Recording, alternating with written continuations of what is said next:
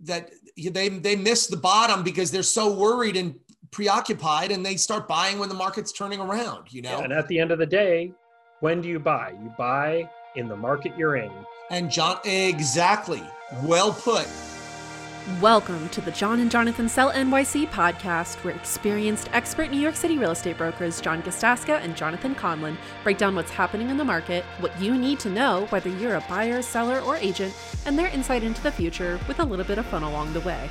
If you live in New York City, you know how expensive housing can be, but the pandemic might actually be providing some more affordable opportunities. Let's listen in to hear John and Jonathan give their expert opinion on whether or not New York City apartments are finally affordable. Hi, everybody, and welcome back to John and Jonathan Sell NYC, our podcast. After our week off. What? Yeah, you said it right. I know we're out of practice. How are you, Jonathan? I'm doing good. I got to say it was a nice little reprieve having Thanksgiving. And you and I, then we had it together. We spent it together. First holiday we've had together in our tenure, 14 years. So, and it was a nice, quiet Thanksgiving, a wonderful meal that you prepared. Thank you. And that you helped, and your wife helped, and daughter helped. and then we saw your new house, which is extraordinary and beautiful and fantastic. And, and big project, really big. Anyway, so today we're going to give our market updates, our takeaways from the marketplace last week, and then we're gonna delve into the question: are New York City apartments finally affordable? That's kind of a broad question, but I think we can. There's a big asterisk on that. Affordable. I think that we can hit away at it, Yeah, we'll take a shot. That's right. So without further ado, why don't you give away your takeaways from the market last week? Not a big difference from when we spoke a couple weeks ago. That's pretty good. Which is good.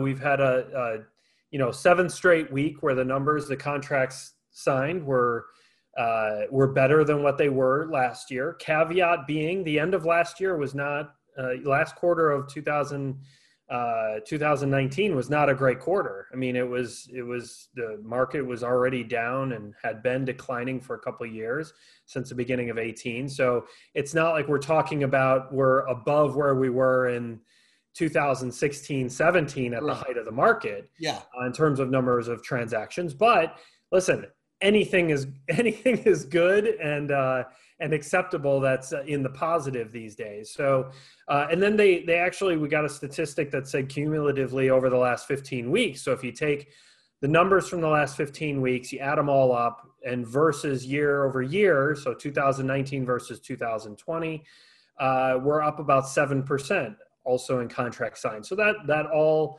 it's above and beyond just the seventh straight week. Cumulatively, we're also up, which is great. How about yourself? Would you decipher from the statistics? Again, I like to look through the unit mixes, and so you're the unit mix guy, right? And so when we were talking first about the contracts which were signed, like 90% of the contracts were in that 3 million and below category, with most of those apartments trading under the million mark. And now the unit mixes are shifting. So the bigger apartments, the $5 million and above, are actually over versus last year. So for this week, last week versus 2019 last week, they've improved by 2 units. So that's good. And albeit, as you were saying, the numbers are lower than in our peak markets. Nevertheless, they're improving. So It's telling me that that the higher end buyers, now where they're contracting, we don't know. Yeah. But, we'll speculate a little bit later in the podcast. Yeah. And that's why we always have to look at the statistics contract signed versus sold and closed. We always have the delay that we talk about, 60 to 90 days, one over the other. Next week, we're going to try to get through a little bit more analysis on the statistics side. We do have, as we talk about each week, these weekly statistics that we get from Corcoran. So we can kind of look at more cumulative numbers, which I think will be interesting to see 2019 versus 2020. And just sort of trend, look at a few more trends. So it'll be interesting to see. I like looking at numbers. I like looking at trends, and I think it's as informative it's very informative for many people. So I think for our audience, what's really important, and this goes right into our topic for today, is New York City. Are the apartments finally affordable?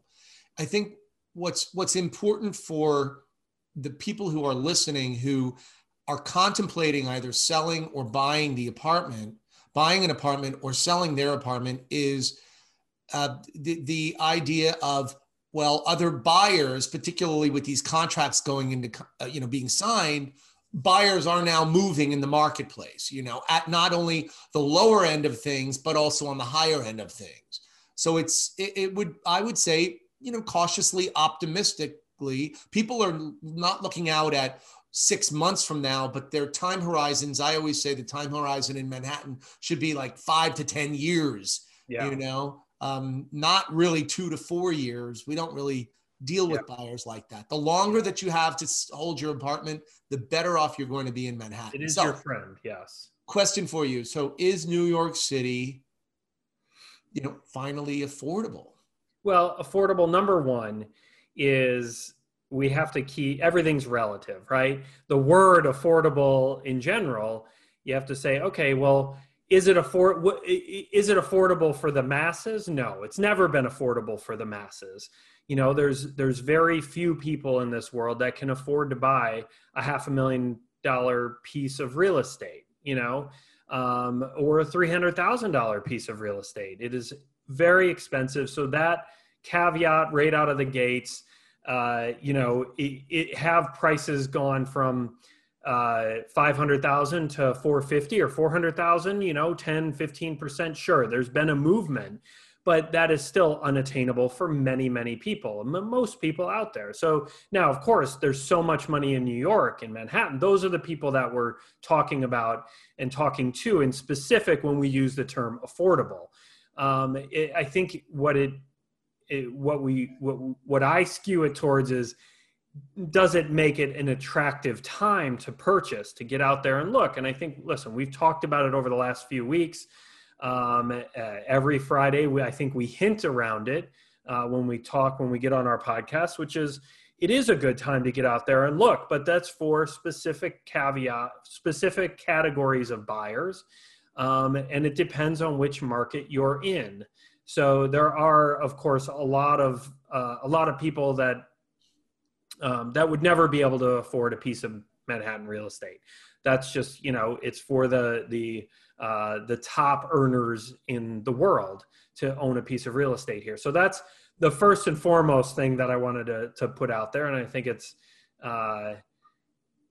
important to start there because we deal in a very small world here.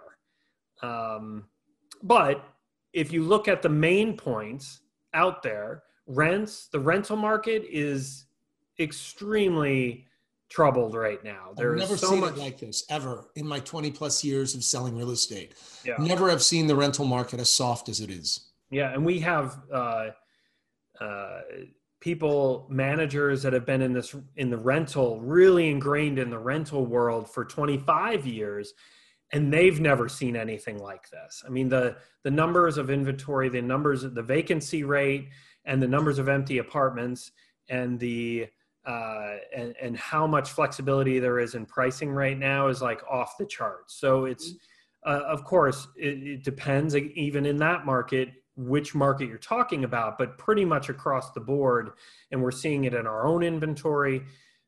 People are having to be very, very flexible, give away a lot of, free month's rent, pay the broker's fee, yada, yada, yada, to just get people to sign a lease and to take over that apartment. So all of that softness in the rental market certainly draws a lot of people's attention away from the sales market, because it's always a decision. Do we rent? Do we buy? That's generally something people always look at. That's number one. Okay, is it a good time to rent or is it a good time to buy?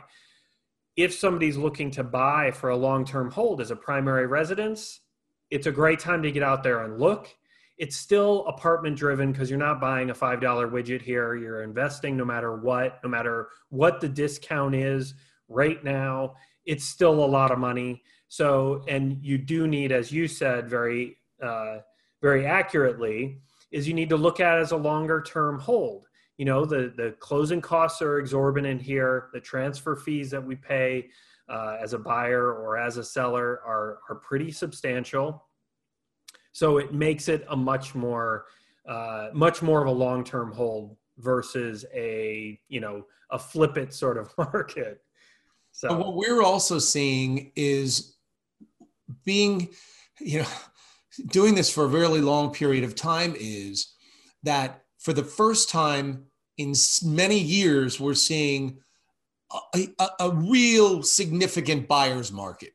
And we see price negotiability across the board. So in the apartments which we've contracted with our buyers, we've seen price discounts in the 8 to 10% range off of the current prices.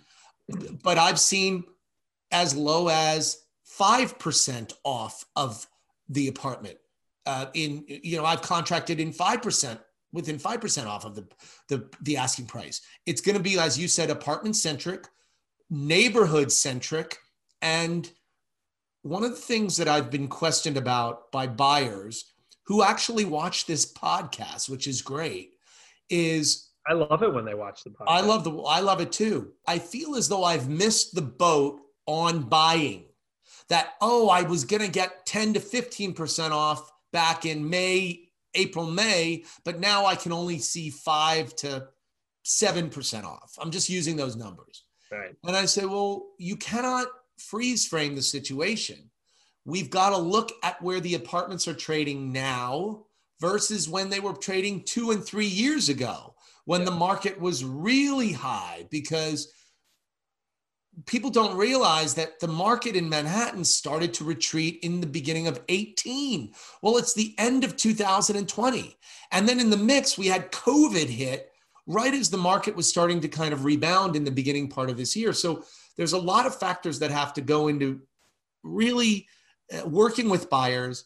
And you said it, if you are a buyer in New York City looking to buy a primary residence, and you have the money to do so, now is an excellent time, because the inventory is up, you have much more choice, and you can find very good deals in this marketplace. And you and I and our team have found very good deals for our buyers. So yeah, but it's all relative. Like you said, it depends on what the asking price is. Correct. So if somebody was getting 10% off the asking price a couple of months ago, even, because people feel like, I wasn't going to buy an apartment sight unseen. So, okay, the market opens up June 22nd.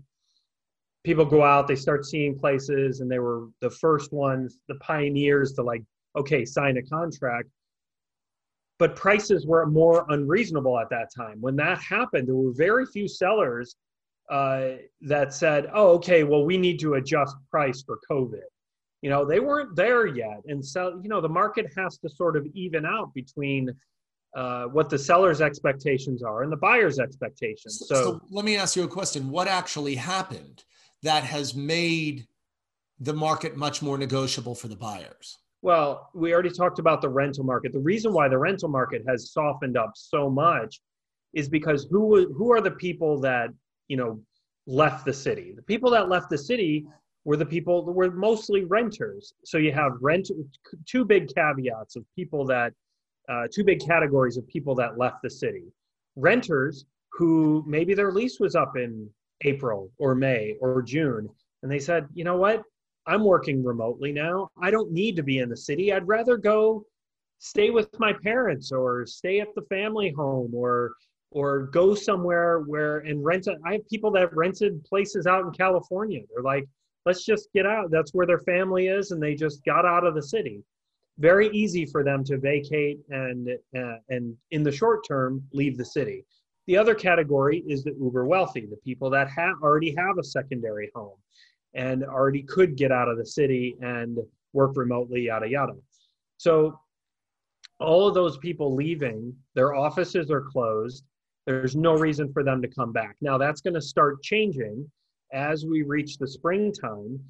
I think a lot of those offices are going to start opening back up, wanting people to show up in person again. Of course, a lot of factors still have to happen, and still that confidence needs to return in our COVID numbers, and we're going the wrong way right now in terms of the rates going up and such. But for the most part, a lot of those renters, which would typically be first-time home buyers or just home buyers that are committed to coming back to the city, those people are many times not here right now. So that certainly has slowed our market down. And especially the market that typically continues to move, which are those first-time home buyers, the one-bedroom studios, one-bedroom, small two-bedrooms. So that market we're expecting will turn back up once those offices start to open back and get everybody back in the doors. I agree. And I think that just like we experienced during the financial crisis of 08, 09, 10, that there was an exodus from the city, and then it took probably about 3 years before the buyers really started to significantly jump into the marketplace, and that the market started to turn around. But here we have COVID. Now, what we've been told and what we're getting imminently is a vaccine. So whereas in the early part of the pandemic, when the city locked up, there was a lot of fear and uncertainty. And what did we continuously say, not only on this podcast, but on all of our social media, which is Manhattan is here to stay. This is a temporary pandemic. This is a circumstance. We will get through this, and we will move through this. However that happens, well, we're evidence that it is happening, that this market is fluid and it is continuing to move. Yes, did it bottleneck and did it stop? Yes, but now buyers and sellers are coming together and they're consummating the deals. I think that once the vaccine is had and it's filtrated through our marketplace, and then once the other venues, like all the Manhattan venues, can come back, the Metropolitan Opera, the Broadway houses, the concert halls, etc., that's going to be, God willing, I need to see a show. 2 years, me too, 2 years out. But nevertheless, we're going to start to slowly get back to the way things had been. But they won't ever be the same way. They're going to be different, and people are afraid of that. So there's a lot of uncertainty in the marketplace. Yeah. But then what's really, really telling? What's really telling is from the commercial side of things, and big tech companies. And guess where they're investing? New York City. So you have Amazon just bought the Lord & Taylor on Fifth Avenue. Facebook bought the Neiman Marcus in Hudson Yards, that beautiful Neiman Marcus. Facebook bought it. And then you have these big tech giants like Google building down in Hudson Square, and Disney, like you told me, very in Soho. Well, what are they, really stupid people? Are they really dumb? They've got a lot of people, millions and millions and millions of dollars buying New York City real estate. I would venture to say that they're very, very, very smart. Yeah, and Google and Disney, they've been playing that's been in the works for a while. But Facebook and Amazon, it's all new. They want to be here. You know, this is a big hub, and will continue to be. So if there's one thing, we talked about this before, there's one thing we can count on is the resiliency and the tenacity of New York City as a whole.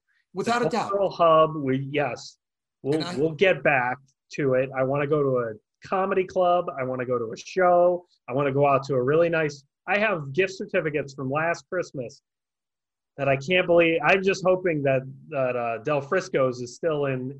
Oh, I know. Yeah, it'll be around. Yeah, I think you helped my mom pick that one out. 2 different clients. who are selling apartments and then buying an apartment. And the counseling on the list side of things is very challenging. They've got to sell them they're selling at losses, but they're going to make it up in the buy because Manhattan is much more affordable. Their money's going further. So again, that's something that I think that if you can afford to buy an apartment in Manhattan right now at any price point, I'd say that, my money's on the long-term hold of Manhattan real estate. Yeah. Yeah. And we're both in the category where we have, because we always work with different buyers and don't really cross over too much on our buyers unless we need help covering appointments and such. But I have buyers as well that are like, they feel like right now is the time to get out there and find a place because they feel like the market in the springtime is going to really start to turn and we're going to have a lot of competition out there. I neither confirm nor deny that thought process because, we are not foretellers of the future. And I'm not going to say we're at the bottom of the market right now. Nobody can time the market. No. And we've talked about it before. Most buyers recognize that they miss the bottom because they're so worried and preoccupied and they start buying when the market's turning around, Yeah, and at the end of the day, when do you buy? You buy in the market you're in. And John, exactly. Well put. And like you saw your way clear to buying in the market that we're in, and you did very, very well. I think that what's very important, we have a quote this week, and I want you to read the quote because I think it's very telling about the mindset of Manhattan real estate then versus now. Yeah, it's very well put. It's a guy from the Washington Post, Stephen Perlstein, where he said, over most of the past 20 years, real estate prices and rents have been driven to economically unsustainable levels in big cities by well-educated young people eager to live in them, successful companies wanting to locate in them, tourists flocking to visit them, retailers demanding to sell in them, and in particular, investors eager to invest in them. The combination of insatiable demand and fixed supply drove urban land prices through the roof. And we saw that. I mean, that's been the bulk of our careers. Has always been that way. Has been in crazy town, Except now, the past 2 years. Yeah. And then COVID really accelerated it because all these people flew out of the city. And now we have people who they need homes, they need rentals, that we're putting people into rentals and we're getting people into small apartments and larger apartments. And so, we talked about it a couple of weeks ago. And then, the number one thing we're talking about heading into a recession, right? We're in a recession, COVID caused, but what do people typically buy during a recession? They buy real estate, they buy hard assets. And just because it's Manhattan, it still conforms to that idea. Now, are there outside forces? Yes. Do we have an excess amount of inventory in some categories? Absolutely. At the very high end, which one could argue doesn't follow, it's outside the realm of what these normal recession rules are because it's the uber wealthy's, playthings. But that is certainly where people place their money because it's something physically to purchase. It's something they can utilize at the time and enjoy at the time. It's a home, so there's emotion wrapped around it. And real estate generally does really well in recession. So that is pushing through, I think, despite all of the uncertainty in the market. I think people feel good about buying that. We're seeing it nationally for sure. But I think it's eked its way into Manhattan. That's why we're seeing the numbers that we're seeing versus 2019. Sure. So, in recapping and in closing, let's like you said, put it into perspective. Okay, our unemployment rate in New York City is much higher than the national unemployment rate right now. It is. Because Manhattan was the epicenter of the COVID crisis. So we have a lot of people still out of work, more people coming back to work. We have an exodus out of Manhattan. We have more units on the market, and we have some lower income wage earners who are simply not going to be able to afford a New York City apartment. They never will be able to. But if you are, let's say, a young banker or a young a startup guy or a tech or a doctor or a lawyer, or whichever your profession is, and you've been able to save your money and you have enough for your down payment and your post-closing liquidity, et cetera, now is a very, very good time to be in this marketplace. And there's a lot of money in New York City. There always has been, and there always will be. And so that's one of my takeaways. And then also, if you're looking for a very, very expensive property in Manhattan, call us. What are you waiting for, folks? Not only should you call us, but you got a tremendous amount of leverage in this marketplace to get yourself a very, very significant piece of real estate at an incredible price. Why would you buy Facebook at $250 a share when you could buy it at $100? Maybe I'm extreme, whatever. 150. Maybe 200. But anyways, yes, it's a time to get out there and look, especially for those categories of people that we talked about, the primary users that are looking for, at least a 5 to 7 year hold, but the longer the better. You're upgrading, if you're going from a studio or a 1 bedroom, you want to stretch to a 2 or a 3 bedroom. Now's certainly the time to do it. Not everybody's going to have the fortitude to make that move. What if you're a rental? What if you're a renter?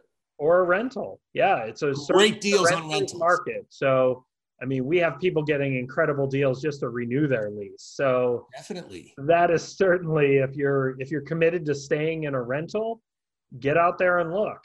Or negotiate. Yeah, negotiate your lease extension. So listen, it was great being with you. I think we had a great topic today. Great to see you, buddy. You too. Everybody stay safe, stay healthy. And remain in gratitude. Remain in gratitude. We will see you next week, next Friday, and enjoy the week. New topic, new week. Thanks for watching or listening to the John and Jonathan Sell NYC podcast.